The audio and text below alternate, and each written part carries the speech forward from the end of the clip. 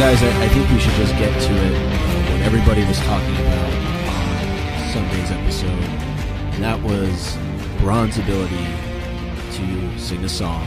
And just, am I the only one? No, definitely not. He has a lovely singing voice. I heard he actually has a couple of chart toppers in the UK. He was in a boy band.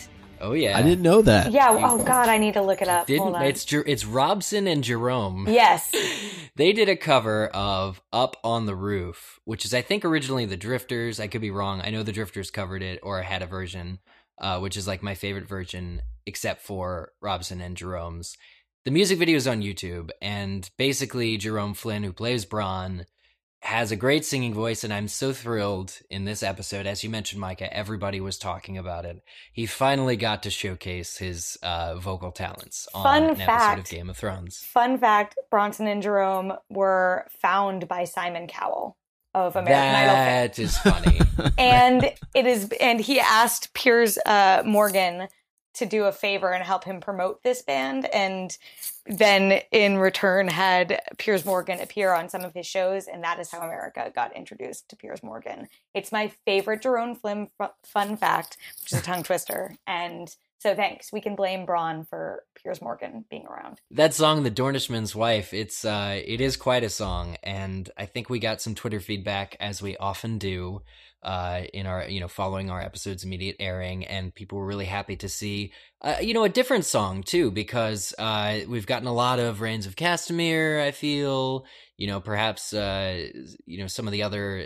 Bear and the Maiden Fair. Bear and the Maiden Fair, yeah. Mm-hmm. So the specific comment was, we got a new song has been introduced, and what better an episode to do it in The Dornishman's Wife than the one titled After Dorn, Unbowed, Unbent, Unbroken. So on that lighthearted note, welcome to Game of Owns. We are 3 strong this week. Yes. Or at least for this episode. You may have heard the lovely Terry Schwartz is joining us once again. Thank you very much, Terry. Thanks for having me, guys. It's good to have you back. Zach is going to be with us a little later in the week. He is in transit right now from Denver, which we mentioned on our last episode of Game of Owns that there was going to be a live event, and we actually have reports of Game of Owns listeners showing up at that, and Zach was there with a band, and they did a Denver Thrones episode watch for last night's episode. Must have been an interesting crowd in terms of how things ended up. Yeah. That must be a very awkward...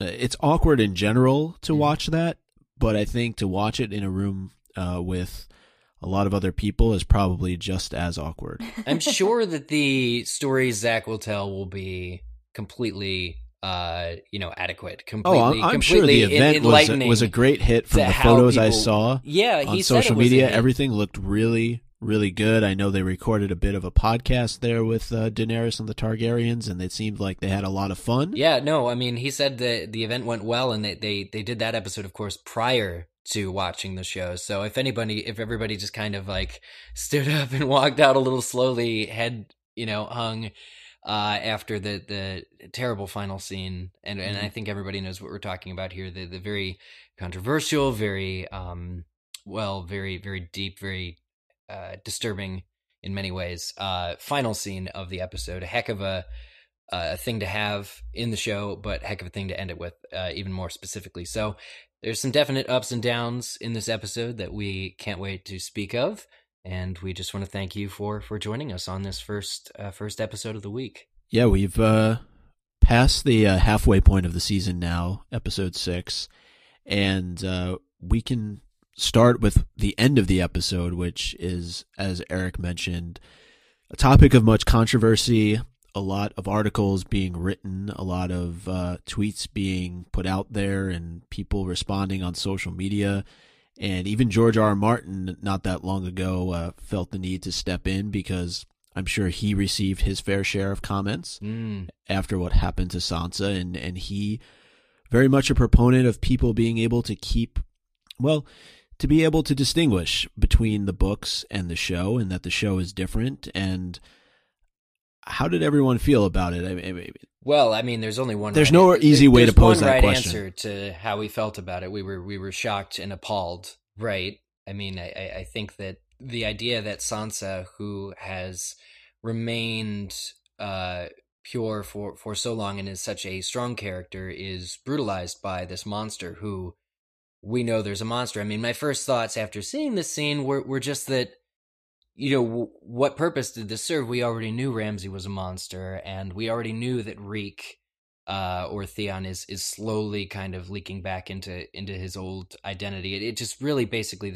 it serves no purpose other than to shock us and appall us. And I thought that Thrones Thrones can be a little bit better at that without sort of it. I felt abused. I definitely agreed with the what purpose did it serve sentiment, and that's really something that I've still a day later am having a hard time grappling with.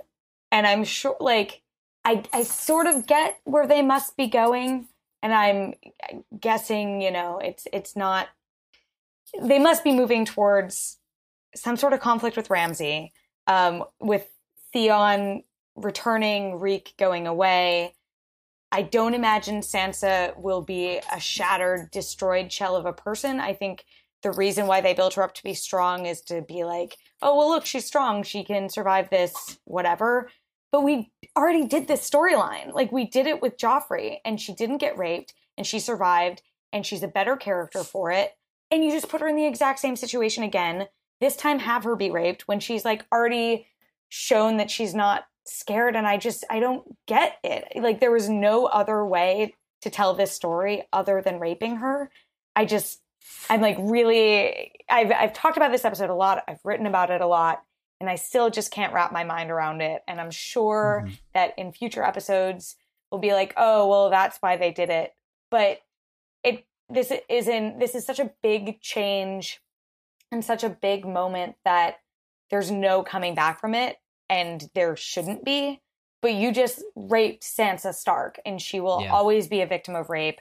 And this will always be how she lost her first time. Not that, like, she needed to have a perfect romantic candlelit. Like, I think she's certainly entitled to a few romantic. And yes, Game of Thrones is a show that subverts your expectations and does terrible things to characters you care about, but always with a purpose. And this just felt like it was cruel to be cruel. I agree. And I thought a lot about this, and I didn't want to react initially right after seeing the episode and just start throwing thoughts out there. So I'm actually happy we're doing this podcast a little bit later on when I've had time to think about it. But I go back to the fact that rape has been, unfortunately, an integral part of this show, because it's been an integral part of this world that these characters live in, going back all the way to season 1 with Daenerys, and then last season what happened between Cersei and Jaime, which is very different from what takes place in the books. At least it's believed to be a bit more consensual. So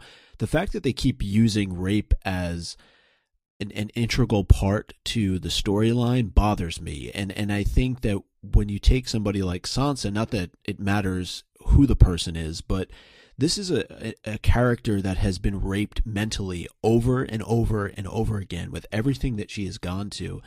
And Terry brought up the point that it's hard to understand why they decided she didn't need this. She was going to be, in a way, subservient to Ramsay no matter what. And I almost liken it back to Catelyn when she talked about doing her duty, right? And I believe that Sansa was in a position where she would have allowed that to happen.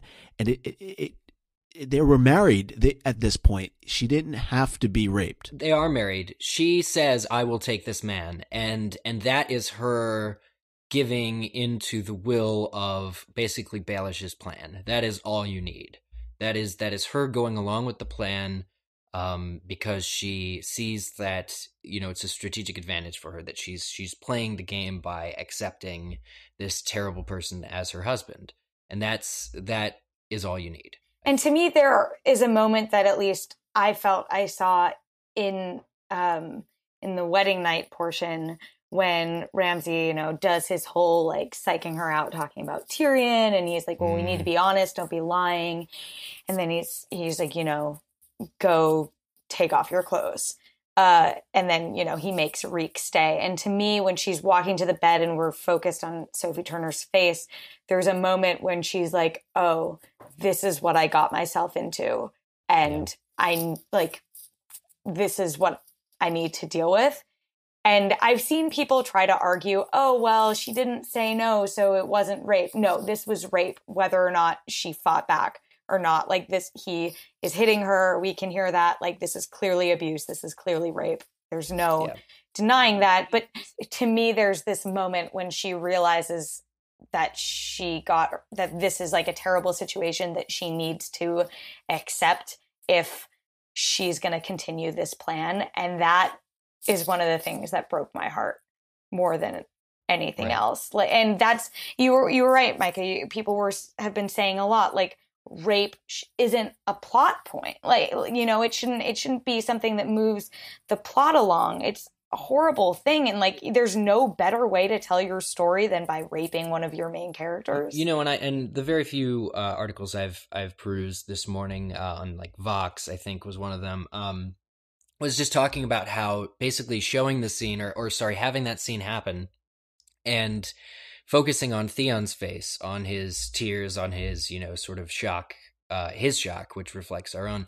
It was basically an attempt to drive his plot forward, his story about his character. Like, this will be the event for his, you know, basically coming out of his shell. And that's not okay. That's like, he was already on that path, I think. And all of these characters were already on that path. And I actually am still not quite sure how I feel about ending the episode on Theon's face, because like, I understand the intent, and I think and I believe that the intent was to not show the rape, to have us understand that it's happening, and to have us be completely on board with the terror that we see and the horror that we see on Theon's face. But I also agree that this wasn't about Theon, and it shouldn't be, and it feels like it in the end of the episode, and that it probably would have been a lot more striking and a lot more effective to just keep that close up on Sophie's face as we see her begin to be raped, and just have it stick with that through the end of the episode. You know, have it still end on her cry that sort of echoes before the credits start to play. I would much prefer that this scene just wasn't in the show. But because it is, I want to mention, there's two more things that I want to mention. One is that close up on her face, not at the very end, but when she first steps forward to undress and she begins unlacing her sleeve.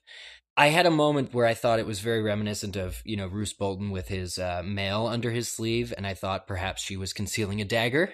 Mm-hmm.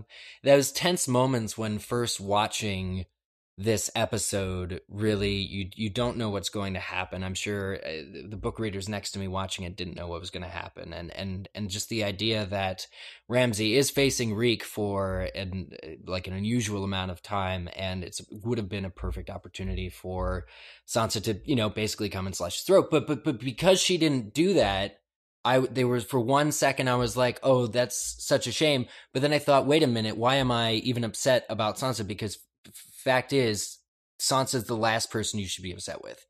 This scene is so aggressive against her, and it's so she's a victim, as you said, of this Ramsay monster character.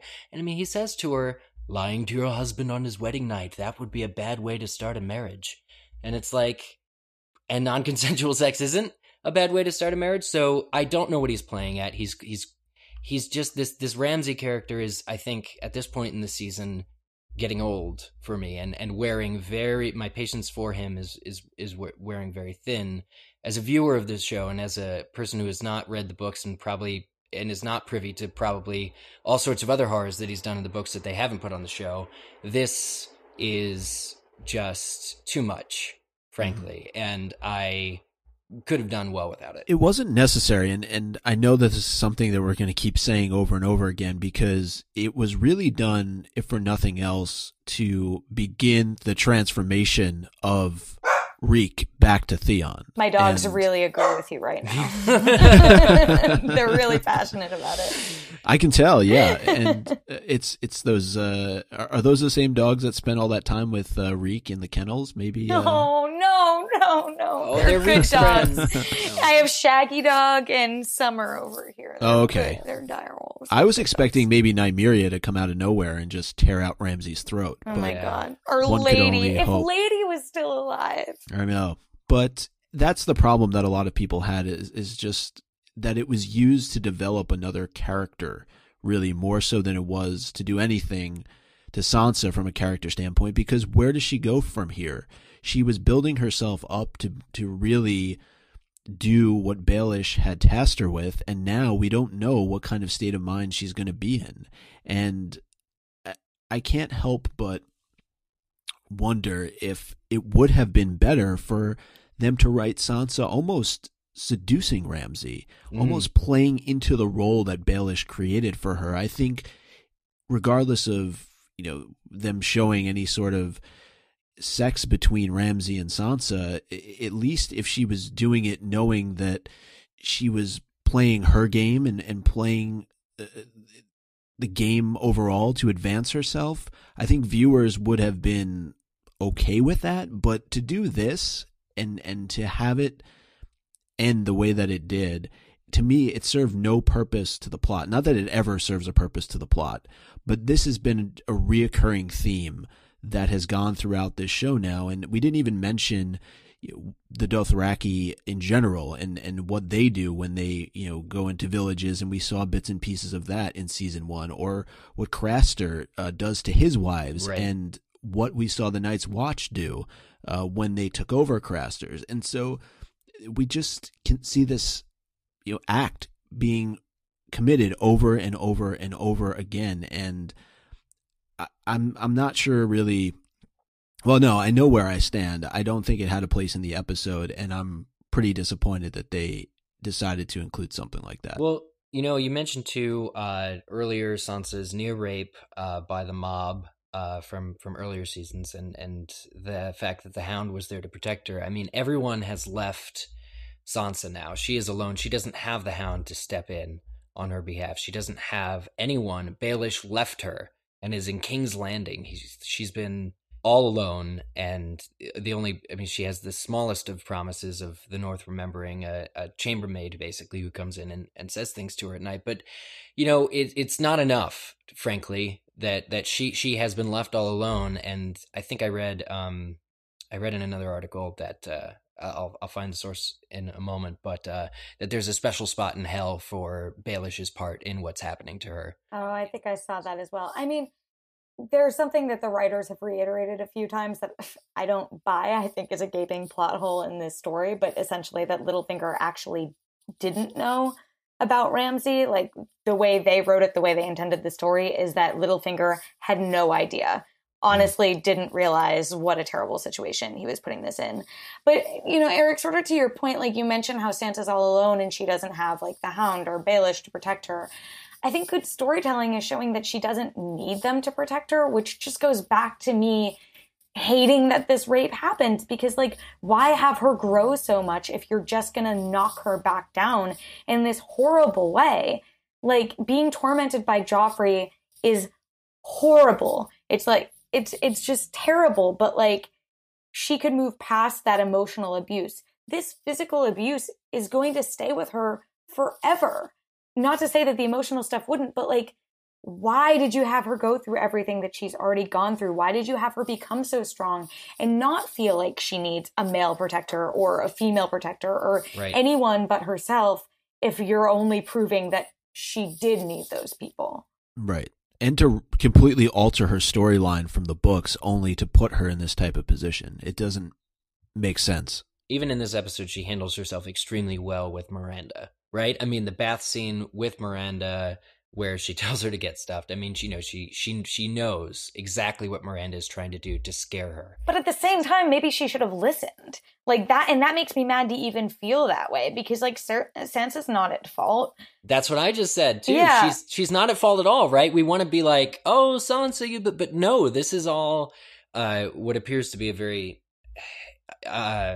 insensitive and just blatantly ignorant. Words are failing, but at the same time, I think that we all feel abused by the end of this episode of Thrones, and we do feel bad for Sansa. And I certainly hope now more than ever that justice is served, that we get our sort of that coming out of this, everyone is able to get to where they need to go. And for several of our characters, namely the Boltons, that place that they need to go to is hell. Here's a question that I have for you guys, and also for whoever's listening. If the show turned around and had Sansa kill Ramsay by the end of this season, would that justify this at all for you? There would probably be many in agreement that there's other ways to do this. Like even if you were to take this scene out, it's totally worthwhile for Sansa to kill Ramsay and Roose. Yeah, like very, very, very much so.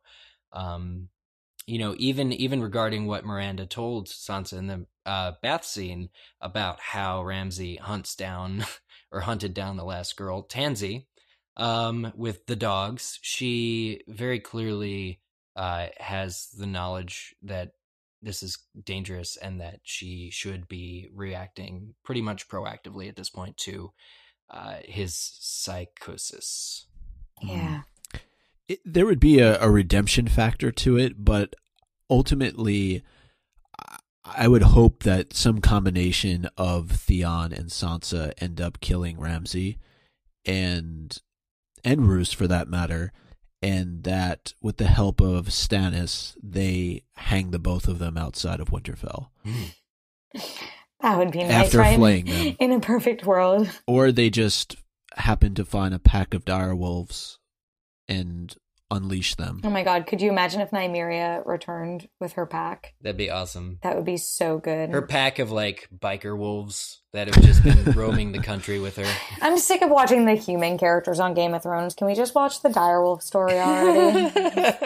We need an episode, an event episode that's just the direwolves roaming the woods. I like that idea. I like that idea a lot. But, we did mention Peter Baelish a little bit ago and how he left Sansa. But I did want to sort of ask, because we got a little bit more insight into his game plan, right? I mean, it seems to be to set the whole kingdom on fire. He has made it so that no matter what happens in the battle between Stannis Baratheon and the Boltons at Winterfell, he is going to be basically in a position of power no matter what. Yeah. But it involves setting the equivalent of a bomb off exactly where you just left Sansa Stark. So I think it's clear that he doesn't care about her, because he somehow expects her to still be alive after two armies clash all over a city. And I don't think that is something that he can be certain will happen. But he left her. I will say that I think that even if Stannis invades, it doesn't matter that Sansa Stark is married to Ramsay Bolton. She's still a Stark, and the North still will stand by her. I feel like she is fairly safe there because she's so important to both the people who are there, and clearly, like, consummated marriage or not, you can remarry to a certain extent. I'd imagine she could probably, if they kill off the Boltons, be a widow married to someone new. And still pass on the Stark name. Yeah, well, he wishes. So I do think, and I think that Baelish has faith in her. I wouldn't say that he doesn't care about her. I think that of anyone, she's probably the person he cares about the most, who's not himself. But he's also willing to make risks with people he cares about. I was going to ask, what do you think the whole motive is behind this conversation with Cersei, aside from making him Warden of the North, which in a way would protect Sansa even more, assuming that she survives whatever's to happen at Winterfell. Just the fact that he's willing to give up this information, that the Boltons, he's placing the blame solely at their feet, have taken their legitimized son, that, by the way, King Tommen legitimized, and is now married to Sansa Stark, and they now have hold of the North. What's his motive? I mean, I think sort of what Eric said, like to be in this place where he has a position of power no matter what, and also now he has the backing of the Queen to bring an army up to the Vale and protect Sansa. I mean, I think that or up to Winterfell from the Vale to protect Sansa. I think he imagines that Stannis will defeat the Boltons. He must, right? Yeah. I think he does. And then maybe he partners with Stannis up there. He's flip-flopped every which way he possibly That's true. could. And I don't think he necessarily intended to be summoned by Cersei either. Yeah. So he's just rolling with what's being put in front of him. I think that he's saying whatever he needs to say to put himself in the strongest position. And having an army in the north where shit's going down and Sansa is the strongest place to be. But the whole bit at the end from Cersei about seeing Sansa's head on a spike, Yeah. do you think that... There's no way he's going to do that. Yeah, okay. Just making sure. He won't do or have done. But then again, who knows? No, who does know? Really, with it's Baelish after all. I feel like with everything that I like the idea that he's leading an army, but that it's actually for her defense, and he just needs sort of the queen to think that it's for her. Yeah. I like that. So he justifies sending his troops to Winterfell. I like that idea quite a bit, but at the same time, if he were to die or if his plan fails, he has just told Cersei exactly where Sansa is. Yeah. And that is also a gamble. Yeah. True, but news of that would spread anyway now that they've been married. Yeah, she's the worst kept secret in all of the Seven Kingdoms. Well, Brienne seems to think so. Yeah. I mean, we still have to wait and figure out what Brienne is up to. There's a line in the synopsis for next week's episode, which is, or the episode synopses this season are hilariously vague and blunt. So it just says that Brienne gets a sign. Huh. And I'm intrigued. I wonder if we're going to see more of that North Remembers stuff come into play.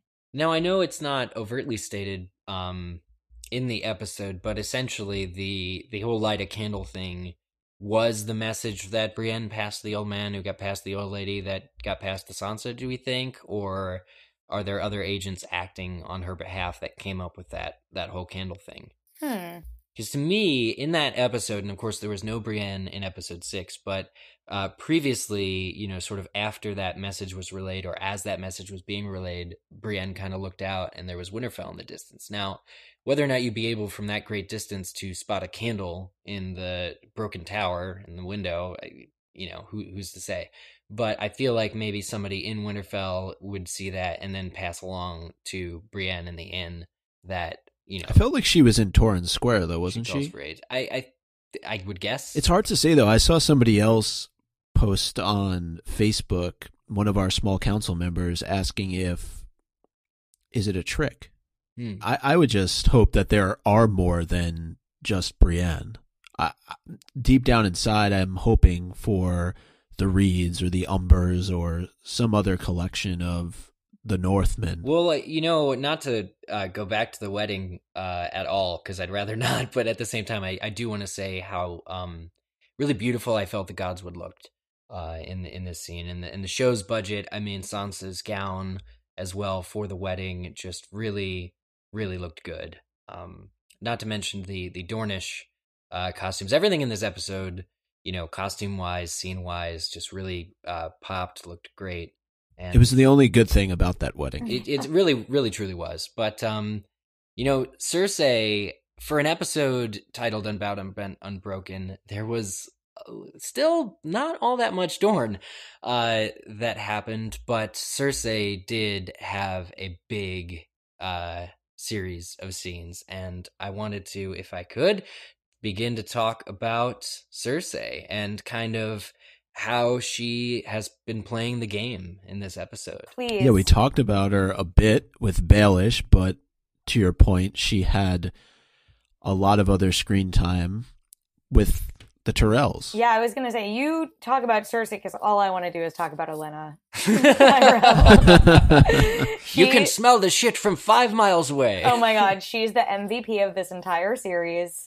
Like, any scene with her in it is better. Any episode with her in it is better. Maybe that's why they brought her back in this episode, because they knew that everyone was just going to be miserable. She is a shining light, a bright flower, a rose, if you will, on this episode. She is great for cheek, but she doesn't seem to be able to penetrate Cersei's sort of broad iron shield. Yeah.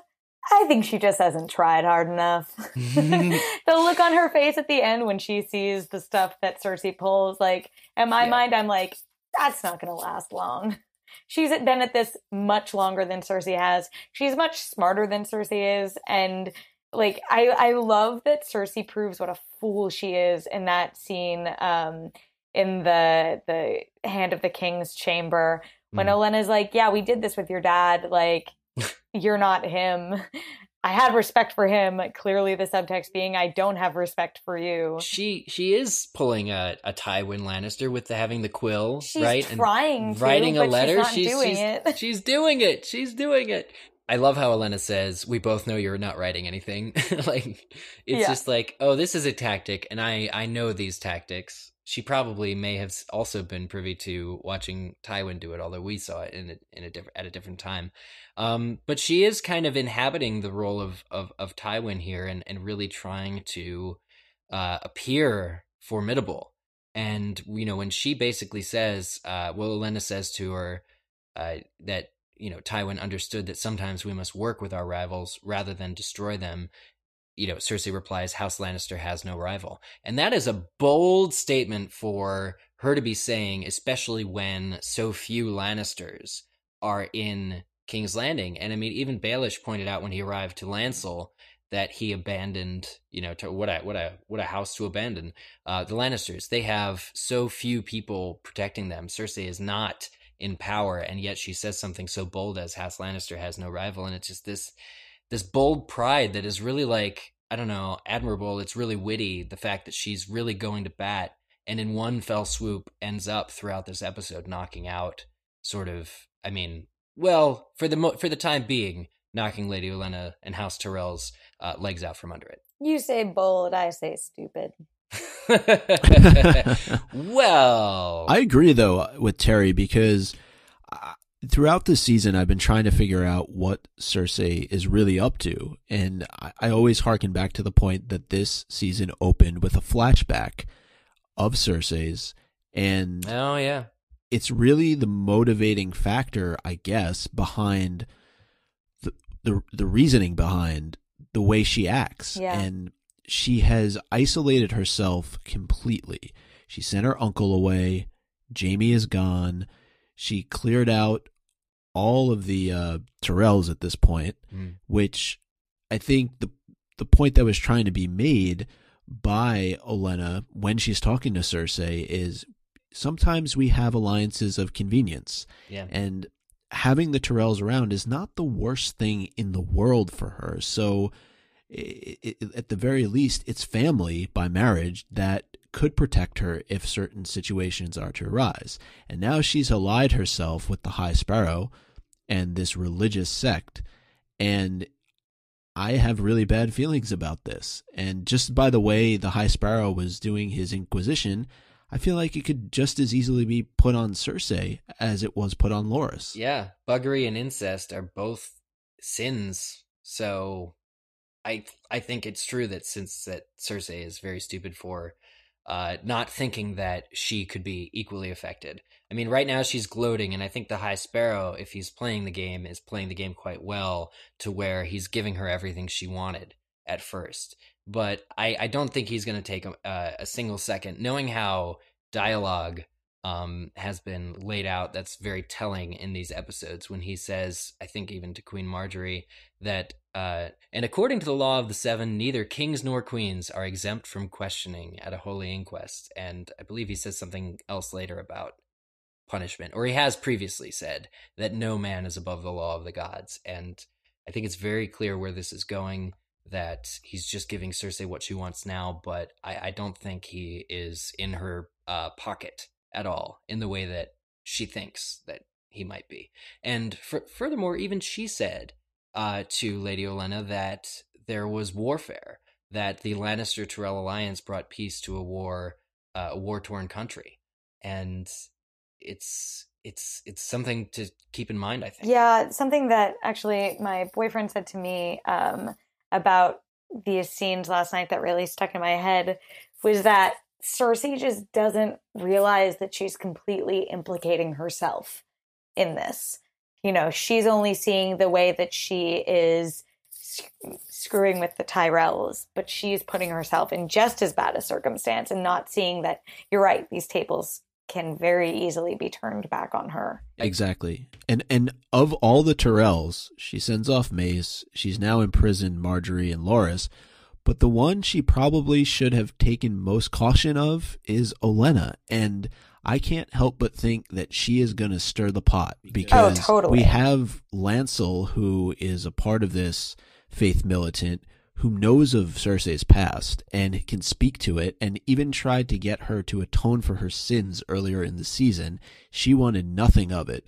So I agree with both of you. I think that she is headed down a really bad road. That's really funny that you say that because I spoke to Eugene Simon, who plays Lancel, earlier this season. And one of my questions was like, wouldn't Lancel, when he was atoning, have told everything to the High Sparrow that he did, including sleeping with his husband, the Queen, who was married, and including helping, like, colluding to kill the king? Why doesn't Cersei think of that? Like, he is a huge issue for her, and she just brushes him off and is like, I can command this collection of people who everyone I've spoken to said, you probably shouldn't do that. You can't really command them. I just think, like, you're right. She's so dead set on that prophecy. She's so dead set on Marjorie being her rival that she misses that she's messing everything else up for her. And that's just how Cersei rolls. Like, she always says, she should have been the man. She would have been the king. She would have been the great ruler, but she wouldn't. She thinks with her, she thinks with really rash reactions, like from the heart instead of from the head, which is not the case with people like Tywin or like Tyrion. But she also refuses to see anything wrong with herself. So it's interesting to watch. I mean, she's the last Lannister really standing, which means she's destined for a downfall, and that is something that I can't wait to see happen because I've been loving her storyline this season. I think it's really fun. Fun is a word for it. I mean, I think it just occurred to me in talking about this that just the role, I was reminded the role that Olenna played in the death of Joffrey, and so there's a sense of sort of almost karmic here, but there's also a sense that Olenna is dangerous, as you were saying. I know that she, had some co-conspirators there in the form of Baelish and others, in getting the Purple Wedding to happen, but Olenna was behind it, and Olenna is simply not going to stand by, I think, in watching both of her children be put... She won't be a Tommen. Oh, poor Tommen, you guys. He just wants his wife and to, like, kiss her and, like, just to be happy, and his mom's, like, messing everything up for him. Life's so hard. Yet again, he surveyed the room for how many guards were posted, saw that the Faith militants slightly outnumbered, or maybe were, like, even with the King's Guard, and urged caution. And, I'm so glad you brought that up, Micah, because this isn't typically the episode where we read Twitter responses from the listeners, but we got one that I think is perfectly fitting, and as soon as I read it, it was just like, yep, this is exactly how I feel about Tommen. Seth Knight on Twitter wrote into us and said, "No own for Tommen. I would have murdered everyone in that room if they were taking Natalie Dormer away from me." Too true. So watching Tommen sit there, and of course it was a very that whole inquest scene too, with Loras, sort of jumping forward and is it Oliver is the being called to witness and everything that happened there, just the way it was set up, the way that the basically lid was pulled over their eyes in both Marjorie and Loras getting implicated was very clever and very extreme. But Tommen is a king, and when they're taking Marjorie away and she says, "I am the queen, Tommen," expecting him to do something, and he doesn't do something, that is a character flaw, to say the least. It's interesting to me that he got caught, because we see him run away in the last episode when the Faith militant storm Baelish's establishment. But unfortunately for Loras, Birthmark comes back to bite him in the ass. Yeah. I wondered. I mean, really, no dialogue is safe in the episode that it was originally aired in this season. Something as small as they're musing over his birthmark, and that scene where Marjorie walks in, which happened one night not too long ago. can come back and be used against. It's almost like it's smart, but I didn't even realize that was up for grabs. But it plays into this hugely pivotal role whereby Cersei is able to rid House Tyrell from power, I guess, essentially right now, temporarily or momentarily, at the moment. What do you guys think about the complaint of show Loras's only defining characteristic being that he's gay? That's something that's really been leveled at the show a lot in this storyline specifically. That's interesting. I can see that for sure, but I also think that when the Faith Militant came to take him, it looked like he was kicking ass. So, just maybe sparring out in the courtyard, but I feel like there's slightly more to him. Now, I don't know if that's supported by dialogue. Maybe the dialogue that is surrounding him is just that he's gay, and that is flawed. But I don't know. I like the actor, and I like the actor's portrayal, and I like to think that he has a lot more going for him. But then it also wouldn't be so bad to think of him as this tragic or this figure who is in love. And they bring up Renly in this episode. Mm-hmm. There's no shame in being gay. There's no shame in having loved this king. But it's almost done by the High Sparrow to make him seem less of a warrior, because he mentions that he was wearing Renly's armor.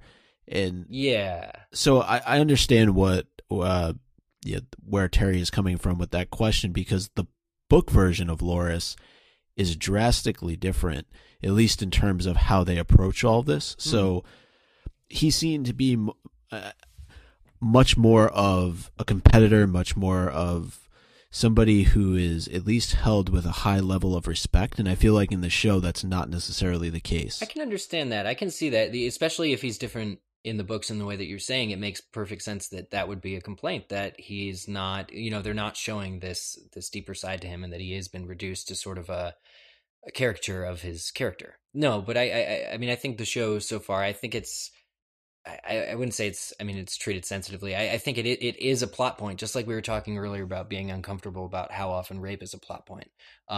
His preference for men is a plot point, and is, how many times are they going to say pillow biter on this show? It's something that is happening in this world. And Lady Olenna likes that yeah, I guess so. phrase. She's used it a few times, but I also think it's an easy means of being a target for religious persecution, and that has been brought to the forefront, really, with everything that's gone on with the Faith Militant. We saw in the last episode, or was it 2 episodes ago at this point, where they're going throughout King's Landing and purging the city, very similar to how the City Watch killed all of Robert's bastards back seasons ago. It gave you that kind of feel where they were cleansing the city. And so, we talked a little bit about on previous episodes how George R.R. Martin writes based on things that have happened in history, and even things that are taking place in modern day with persecution based on sexuality. I think that it's just bringing a current issue to the forefront of something, that we enjoy watching in Game of Thrones. So it's to show that it's a reality even in this time as much as it is in today's society. And so I'm sure we're going to see other issues that are considered to be somewhat taboo brought to light by this sect, by this Faith Militant and High Sparrow, much like Loras' sexuality is being brought to the forefront. All right, let's talk about something fun, guys. Yeah. Let's go to the House of Black and White. Yeah, why not? What did you guys think about the Hall of Faces? Because I thought it looked awesome. Is that what that place is called? Yes. Okay, and it's a very literal name. It's like the Hall of Fame, kind of. So this episode started with Arya washing not just one, but several corpses, several bodies of people. And we questioned in an earlier episode what, really that rite is, what that ritual is all about. And it appears they are, in fact, as was speculated, preparing the body for some sort of, I guess, separation between body and face. But I do want to ask, why wash the whole body then? If they just need the face. But respect. Yeah, to say the very least, it's a super well achieved effect at the end when Arya finally does gain access. She earns access to see kind of what everything is, what they're behind, basically. Yeah, I just thought it was really neat, and I thought that that turn for Arya when she needs to play the game of faces with that girl, and essentially lie to her about what drinking the water does and her own story, to me was a real aha moment, and clearly to Jaqen as well, because that's when he decides to bring her down. Um, but I thought that that was such a great scene and so well done, and really worth the payoff of having this question for 5 or 6 episodes, like, what is going on here? Why is Arya here? Oh, now we see, oh, this took a really cool turn, and now we have 4 more episodes to spend more time in that world. I don't want to accuse Arya of being like a dunce kind of student or like a non-ideal pupil, but She's not, we though. love her spirit, but she almost kind of, I wanted to say my analysis watching this twice was that she kind of cheats her way in. I mean, she has that amazing moment with the girl, where she kind of is able to grasp the game, basically, from what the other girl who is there, who claimed to be from Westeros, just like she was, and basically at the end of it all says, was that true? Totally wasn't. She kind of picks up that it's all about lying and about becoming someone else. At least that's my analysis. But the fact that she fails the game with Jaqen, and then in the next scene is convincing this little girl to kill herself, and that kind of wins her back in his graces, just to me shows that I feel like she's getting a little bit special treatment. Like, is Jaqen H'ghar? This is the question I have for you, book readers. Is Jaqen H'ghar coddling Arya? I don't think so. Okay. I think that he's proved that he's not being nicer, but they must not, like, I feel like she's not getting preferential treatment, because then he wouldn't have come in and whacked her so many times. He would have explained to her and been really nice. I think there clearly aren't too many people here studying to do this, at least from what I've seen. I was surprised when they did go into the Hall of Faces and we're walking down. We do see other people there. Right. But I think that he sees promise in Arya, and that's why the Jaqen H'ghar, who we met in season 2, gave her the coin, because he thought she could be something great. But I think she needs to figure it out on her own and really prove to him that she gets it and she's worthy, instead of just saying, I'm worthy, I came here. Like, her actions need to speak louder than her words. Great to watch this transformation, though, of her character. The fact that she's willing to basically assist in the killing of this young child without really any second thought. And the point was raised earlier about how she's learning as she goes along.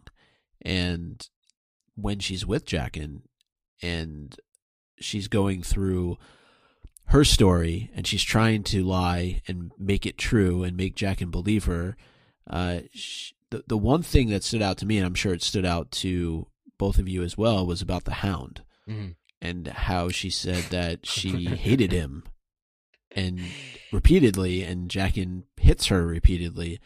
So it's clear that she developed some sort of feelings for him. In this scene, I'm wondering how he knows that she is lying. Is it a sixth sense, in that he is imbued with special powers by the god that he serves, the many-faced god?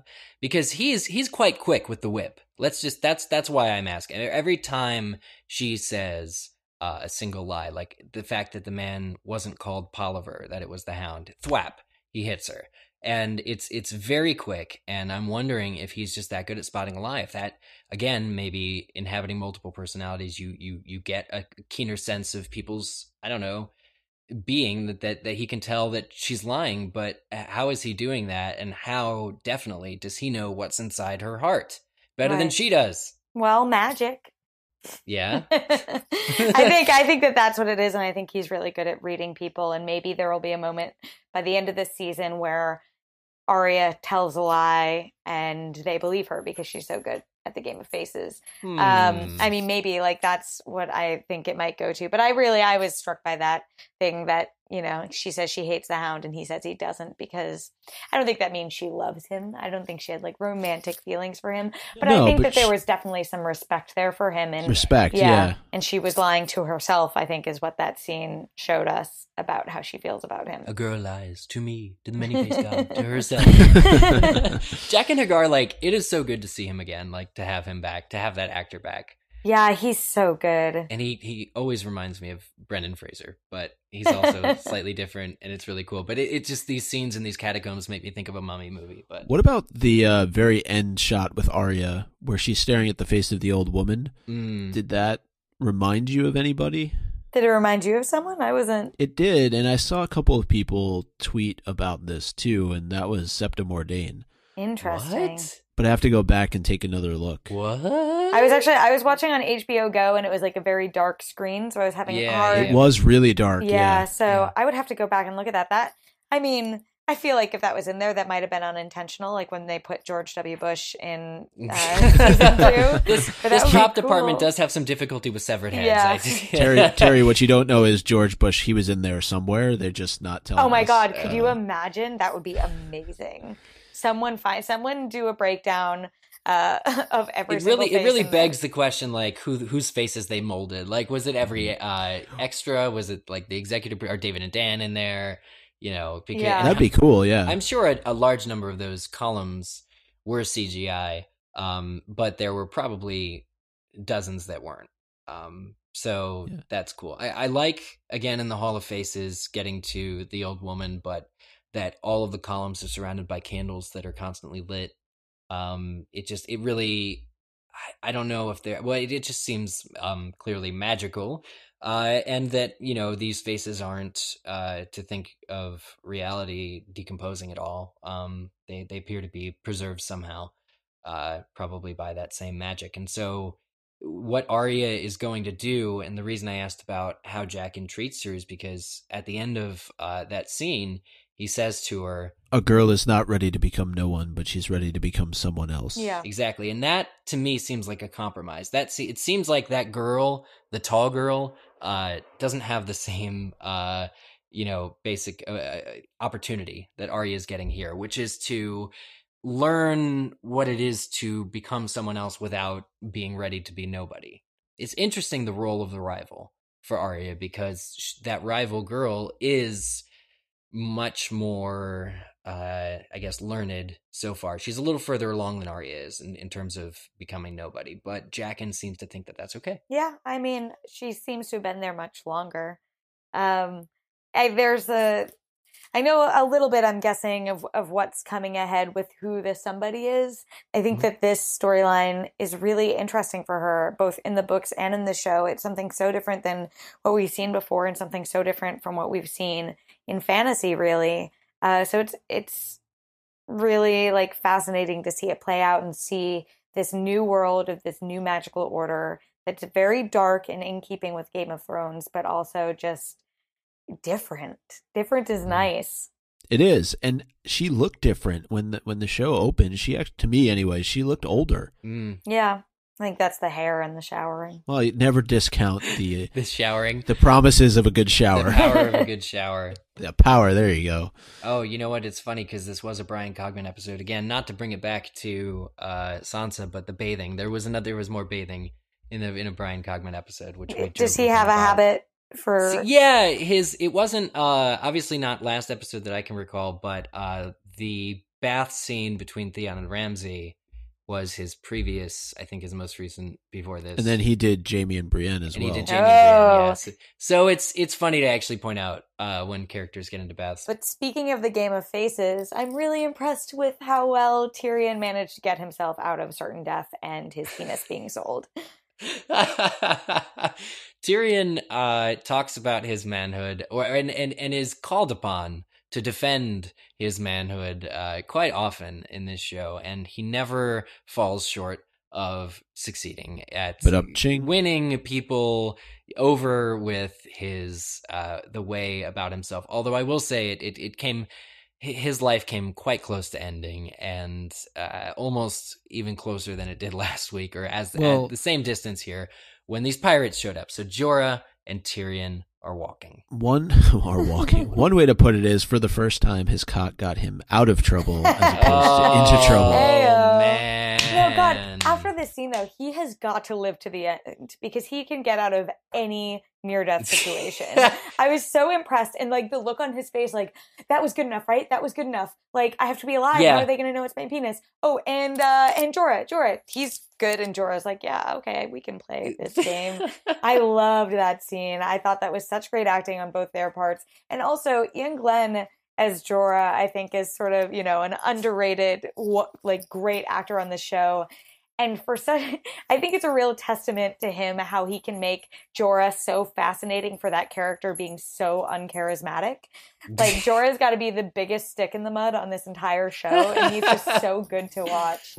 Well, it's because you're looking for that grin. You're looking for that, like, the twinkle in his eye that comes from when he catches on, to basically the fact that, oh, we're actually going to try and fool these dozen pirates into taking us exactly where we want to go, and setting us up with a meeting for, whoever's going to be presiding over that. They're basically, they're getting a free ride in a boat to Meereen, and it's pretty shocking considering Tyrion's whole strategy was just to go with the fact that they wanted to chop his cock off and give it to a cock merchant. He says to him, to get out of it? He says, how will the cock merchant know that it came from a dwarf? Like, you need to take me to him.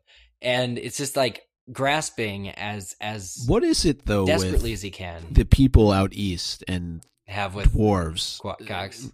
Just generally, if you go back to what happened to him in Volantis, right, when he's going into the guy. brothel, he says, oh, it's good luck to rub a dwarf's head. And Tyrion responds, well, maybe Tyrion shouldn't have opened his mouth. He's like, well, it's even better to suck a dwarf's cock. Do you think that these pirates heard of that story and they believed it? Maybe they were right on the other side of the wall. Maybe it's catching on that it's... Maybe.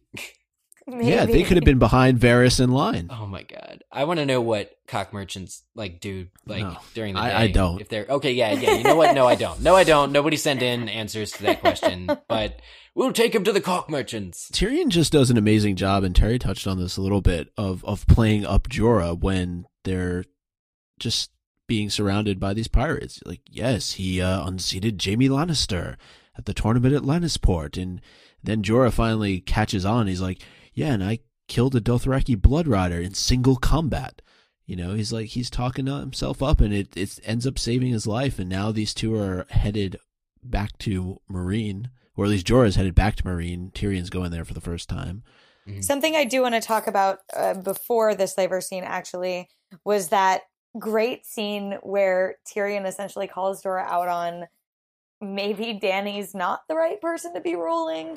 Like, yeah, it's only taken 5 seasons, but finally a character has laid out every single counter argument to Daenerys Targaryen being the savior of this show. And it's about time. That's all I gotta say. Like, everything he said was right. And I think everything he said is something that fans should be questioning this season, because Dany maybe isn't making the right decisions. Maybe is following in her father's path a little bit. So I have sort of been in the camp that Dany could end up, if not becoming a villain, then becoming not the right person to lead. So it was nice to see the show backing up my theory. Yeah, what does he say? That the Targaryens are famously insane. Yeah. It's like, and what was interesting to me with that scene right before the pirates, is that he's questioning to Jorah Dany's right to rule based on that she has never set foot in Westeros, since she was a child. Like, that's just something that he brings up that's in the dialogue. And I'm thinking, like, he said, is it right for her to rule? And she's got the blood thing, but I thought it was interesting for Tyrion, a Lannister, to be going against the notion that blood is all you need, I guess, in a way. Yeah. Maybe Varys is selling him on this whole you would be a good ruler, type thing, where it actually matters how good a king you are. Well, I think it's an interesting parallel to what we're seeing with her in Meereen, because she had not set a foot on that soil and she decided to be queen, and look at how much she's messed it up, and she doesn't understand their customs, and she's just sort of butchering her way through it. And, who's to say she doesn't do the same thing in Westeros? She's heard stories of this her whole life, but she doesn't really know how that place works, and it's such a mess anyway. Like, she hasn't built anything better out of Meereen for all her trying. I can imagine that. Or any of the other cities. Right, exactly. She just basically went through and was like, oh, you're fixed, but that's not how it works. Yeah, and the whole idea of her going back to Westeros is that there are families there that will support her, but is that really true? After all this time, that there'll be families there that will rally to her cause? Always. You think, though, after everything that's been going on over the last however many years, don't you think that there are others that they would rather support? Or is it almost seen as this savior that's going to be flying in on her dragon and saving the world? Yeah, I think it's the savior thing, and I think that it's that she's larger than life. When Robert Baratheon came in, even though he did take the throne, there were a lot of people who didn't agree with it. And even though the Mad King was the worst, he still was a Targaryen, and there still is loyalty to that name. So I think that definitely there are houses that are looking at how terrible Westeros is right now and are thinking, hey, maybe bringing the dragons back to Westeros isn't such a bad thing. Like, how much worse can it get, right? There was actually a really great moment, though, in this conversation, too, when he's talking to Jorah about his father. And there's the moment where he confesses what he did to Tywin, but then almost parallels it to the relationship that Jorah has with his father. And obviously, there seems to be a bit of a tenuous relationship there. I don't think it's as severe as what happened between Tywin and Tyrion, but just that he's the one delivering the news that Old Bear was killed in a mutiny beyond the wall. But at the same time, he pays his respects to him when he's talking to Jorah, and he says, what a great man he was, and that he knew everything there was to know about all the men who served him, and that he really enjoyed the time that he spent there at the wall with Old Bear. So it was just a nice moment to put in there. Yeah, certainly on the previously on when they showed Old Bear. It really, made me curious as to how that story would pay off, I guess, in this episode. And the fact that Tyrion was able to have this, tender moment with Jorah, I think they really, he learned a bit about, Tyrion and what kind of person he was. Even though he immediately shouted at him, "We are not traveling companions." Yeah. Well, as we already established, Jorah is a bit of a stick in the mud. Yeah. But I want to know. He's not as good as Bronn. That's true. No, I want to know. Bronn. I know you're trying to transition. I'm going to hold that. I want to know what you guys think about sort of how Jorah took the news, because there's this moment where, he demands to know how his father died. Once Tyrion lets it slip that he did, respectfully. But once he knows that it was mutiny, there's almost like an unreadable expression, and it seems to me like Jorah just instantly on the spot makes his peace with the fact that his father was betrayed. I don't know, it doesn't seem like he's vengeful at all, and I know it's not. I don't think he is. I think his dad, made his life goal to be this Lord Commander, Jorah, and he obviously had a falling out because of how Jorah was cast out. But I think it's hard not to respect a person like J.R. Mormont, and it's not like he betrayed his son in the way that Tywin Lannister did that showed he was a real hypocrite. So I think, Jorah wanted to know the truth of what happened. But as we know, justice has been served for the Old Bear. Those people are dead.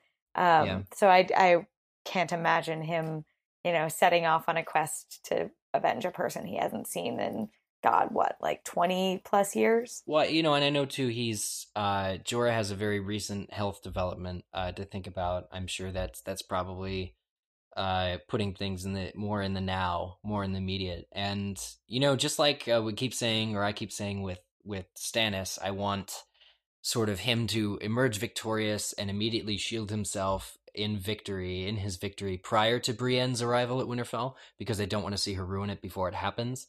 I also would like to see Jorah and Tyrion be able to get to Meereen before the people who punched Jorah or tied him up start developing grayscale, because that would be terrifying. Oh, interesting. I feel like you need to touch the actual grayscale. And that's, I mean, it should be spreading too. I guess it's still on his arm for the moment, but it depends on the person. It's going to be something to keep in mind that he is in close proximity to even Tyrion, and I wonder if a further development, just a guess, down the line is that Jorah's going to need to come clean or use it to his advantage. I really don't know how that would play out, but it's something worth noting considering Jorah doesn't pay any mind to it visibly in this episode. All right, there's one last section of this episode to head to. And, you know, it's funny because I think screen time-wise it occupies maybe a fifth of this entire episode, but it is unbowed, unbent, unbroken, the house words of the Martells. And you get, I mean, it ties right into the beginning of the episode when we were talking about how great of a singer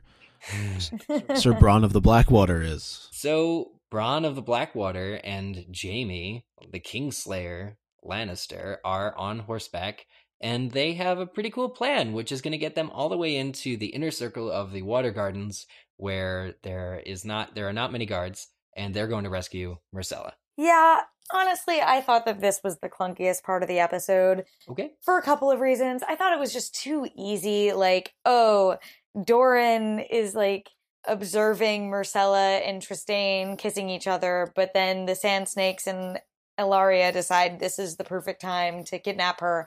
And it just so happens to be the exact same time that Bronn and Jaime are kidnapping her. Like, I just thought it was sloppy. And I have not liked the Sand Snakes this season. I was really excited about them, but I think they're sort of like caricatures. I don't buy their need for vengeance. I don't think it's necessary. Like, I think we're all over it at this point, and like Oberyn died in fair trial by combat. If anything, he cheated with the poison. I don't think that their motivations are valid, and I just think it's all really cheesy and sort of doing a disservice to what could be a great Dorne storyline. When I don't know how it happens in the books, but one of the things that I kind of most want to see is Doran Martell, and the fact that Doran's reaction to all of this happening in the courtyard, you know, pretty much right after he was up above looking down on it, the fact that there's no reaction scene to meeting the fact that Jaime Lannister is there, and the fact that these women have conspired directly against him and his wishes. The fact that there's no scene there of him reacting to it in this episode, you know, an episode titled after Dorne, seems like a slight a little bit, or at the very least seems odd. And I kind of know what you're saying, Terry, too, like with the Sand Snakes and really just the fights. It seems the Sand Snakes, to me, the group as a group, come off as a little untrained. I mean, they do outnumber Bran and Jaime, or Bronn. They do outnumber Bronn and Jaime. But that it doesn't seem to be as dangerous of a battle to engage in as the other ones that we've seen for Bronn and Jaime. They kind of pretty much handle themselves pretty well. And I mean, I think they come off as a little undisciplined and definitely emotional. The fact that Bronn is able to get such a rise out of the girl when he says, you fight pretty good for a little girl. Yeah. And Obara is like, you mean man, you know, kind of like really shows. Is that what happens? Yeah. It's kind of like he gets a rise out of her. Like, he's playing with her, but she's allowing it to happen. So that speaks to like a lack of discipline. And again, I don't know how they're like in the books, but as daughters of Oberyn, who's such a beloved character for the show, too, it's shocking that the girls would be kind of come off as being, you know, undisciplined or or emotional, I guess, in the way. But then again, I feel like I've just made my own counter argument because Oberyn's emotions got the best of him in a fight. I just think that they were like so cool in the books, and they just do not. You're right. They seem emotional and young and untrained, and that's just like not what I was expecting, and also not really how the show is treating them. And also, I guess my problem is we've met like 6 people in Dorne, and it's supposed to be this big, powerful city. Like, give me some CGI showing what this land looks like more than just being the Water Gardens, you know? Like, they shot in Spain. They had this whole castle to film in, and we've seen none of that, and it all just seems really sort of silly. I would like to have seen just more extras, I think, in Dorne so far. I mean, we have seen sort of isolated areas around Dorne, but things like a marketplace, like we got for Volantis, spoke words to what that place was like. You're looking for almost a panoramic shot, right, in a way. Panoramic, establishing, even if in the Water Gardens, there were other people taking in the sights who then, when the fights broke out, kind of ran for the guards, that kind of thing. The only characters in Dorne are the principal cast members, are the principal characters. And there are very few extras, if any, that are actually just sort of living in Dorne. I would say, I think it's challenging for the show to have to establish a place like Dorne 5 seasons in. Yeah. With a whole new cast of characters, and they obviously were limiting in what they finally decided to go with, and the most notable exception, I think, is Ariane Martell, who we've talked briefly about in the past, who is a daughter of Doran and plays a pivotal role in the series, and the Sand Snakes have kind of taken on a large, or actually more so, Ilaria has taken on her role, and I think that it's just, in ways, it's not that it's hard to follow, but I think it's just hard to watch. It just, I don't know that it really fluidly fits with everything else that's going on. And Terry talked about how the security was lax, and Jaime and Bronn were just able to get into the Water Gardens because they were dressed as Dornishmen. Yeah, and also the Sand Snakes did, and that those two things just happened to happen at the exact same time. Well, I mean, and Myrcella, to her credit, recognizes Jaime right away. Uncle Jaime. He's not very well. That would speak to him not being very well disguised, I guess. Yeah. But I think too, like, and there's just some other quirks. Ilaria, who we know is kind of, acting from a place of raw emotion in encouraging the Sand Snakes to begin with to go on this quest, seems to be surprised when the guards come and close in on her in that pool chamber, which is exactly where she also gave them their pre-war pep talk. Yeah. She has not moved from that spot since sending them off, and she is gasping and surprised when it goes south and Doran's men find her. And that seems, again, just very, interestingly flawed for someone who's plotting to overthrow your prince. You would be a little more intelligent or more smooth in execution. And you don't know how he knows. Is it just the commotion that draws his guard? Well, he was watching. He was there a moment ago. Yeah. Maybe he gets they around. Did I'm move. sure they did move, but chairs on wheels. Yeah. Yeah. No, it is almost as if he kind of knew. He should have, considering the dialogue that Ilaria had with him, the words that she had with him. But at the same time, it is. I just would have preferred to have seen Doran, in kind of reacting, and I don't feel like that's something that they won't show. I mean, eventually, Jaime, we have to figure out whether he is let go or sent back to King's Landing in pieces. That kind of thing. I still feel like Jaime could talk out a piece. I mean, the bottom line, part of Dorne that I liked in this episode was the fact that Tristan and Myrcella, we finally get to see them have words with each other.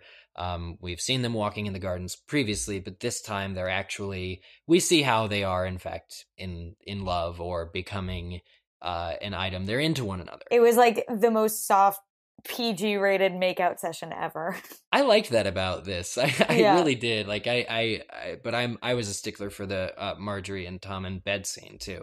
From the last season, not from this one. But the fact that Tristan is sort of put down with a single punch from Jaime and he stays down, from Bronn, and he stays down is also speaks to him being more of a lover than a fighter. Mm-hmm. And I can really get behind that kind of a character.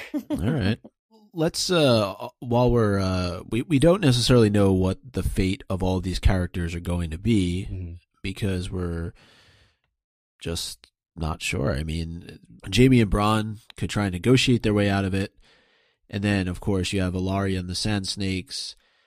It's going to create an interesting situation for Prince Doran to try and figure out what's he going to do. But my biggest question for the two of you is, what's going to happen to Bronn?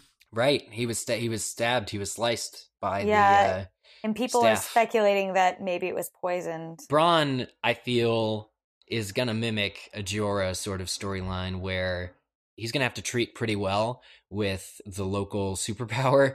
They're going to have to page Qyburn in order to come to Dorne. Yeah, in order to secure the medicine that he needs. It's like Jorah. It's like we questioned Terry whether Jorah would, obviously succumb to grayscale, because there has also, as often as there has been talk about the Stone Men and how terrible it is, there's also been talk of the cure, right? Stannis told his daughter that he called in everybody and they warded it off. There is a way to stop grayscale before becoming a Stone Man, so we wondered if that was, gonna come to Jorah, if Dany, for instance, would take him in and then try and cure him.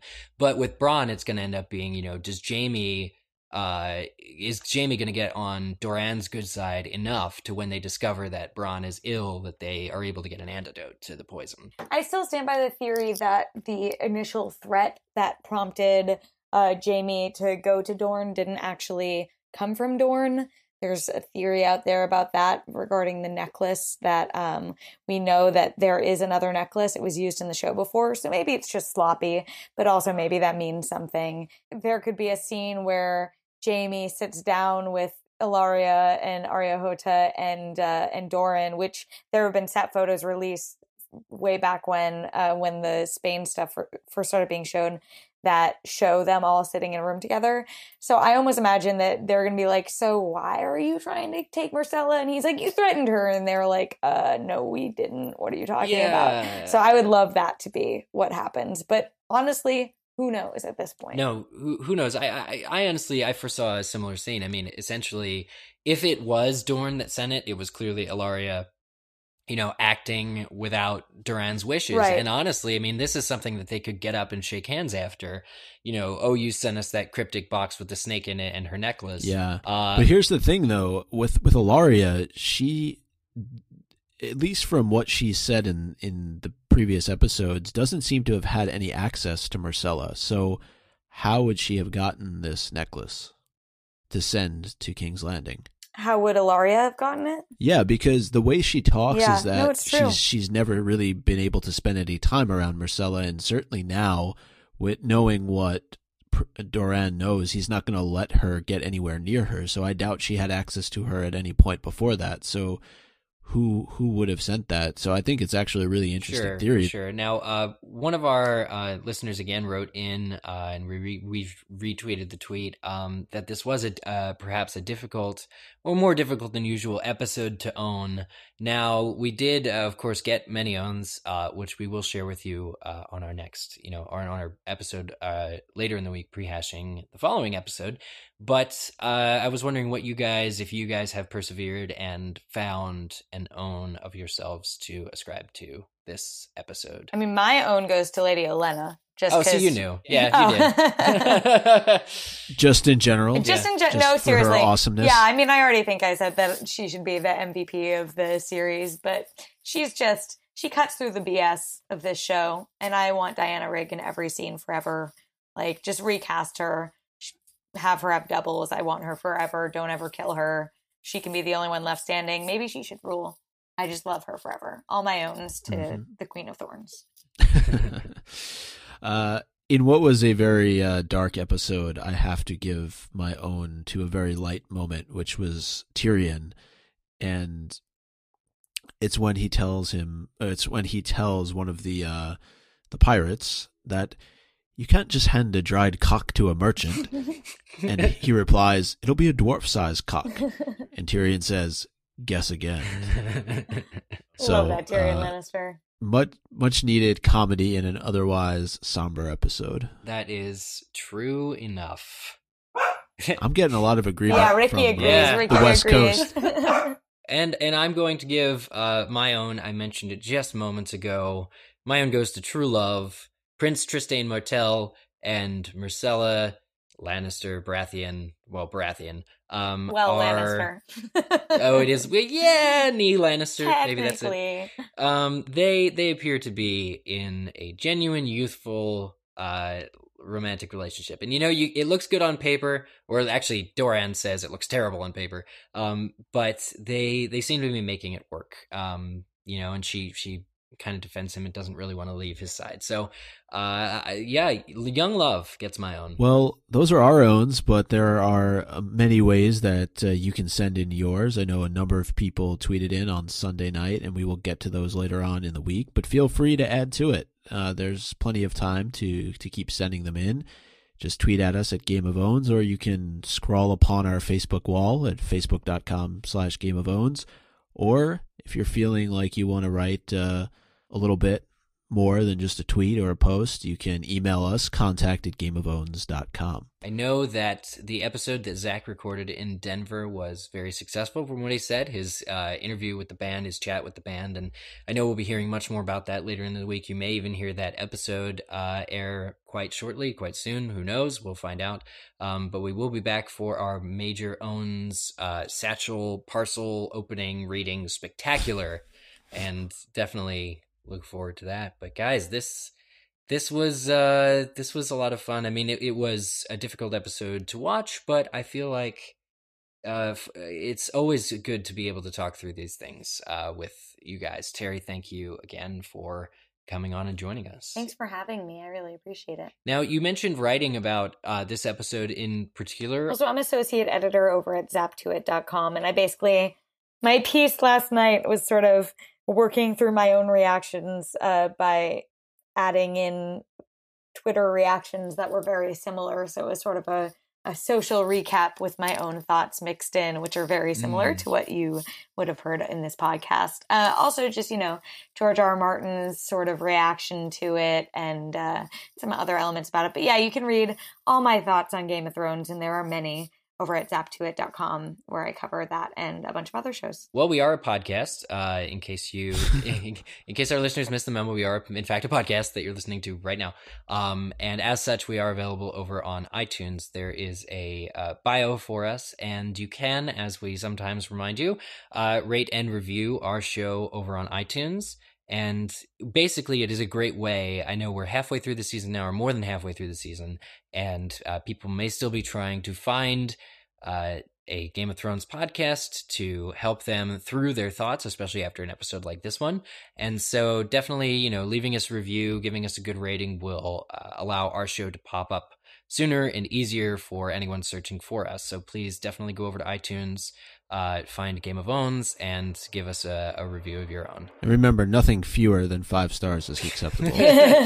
As per Professor Stannis. Yeah, Professor Stannis says nothing fewer. So Terry, thanks again for coming on. We'll definitely have you on in the future. I know there's going to be a lot more to discuss. There's a lot of open-ended theories that we need to hopefully wrap up before the season ends. Yeah, thank you so much for having me. I will definitely be back before the end of the season, although I'm dreading a bit where it's going to go at this point.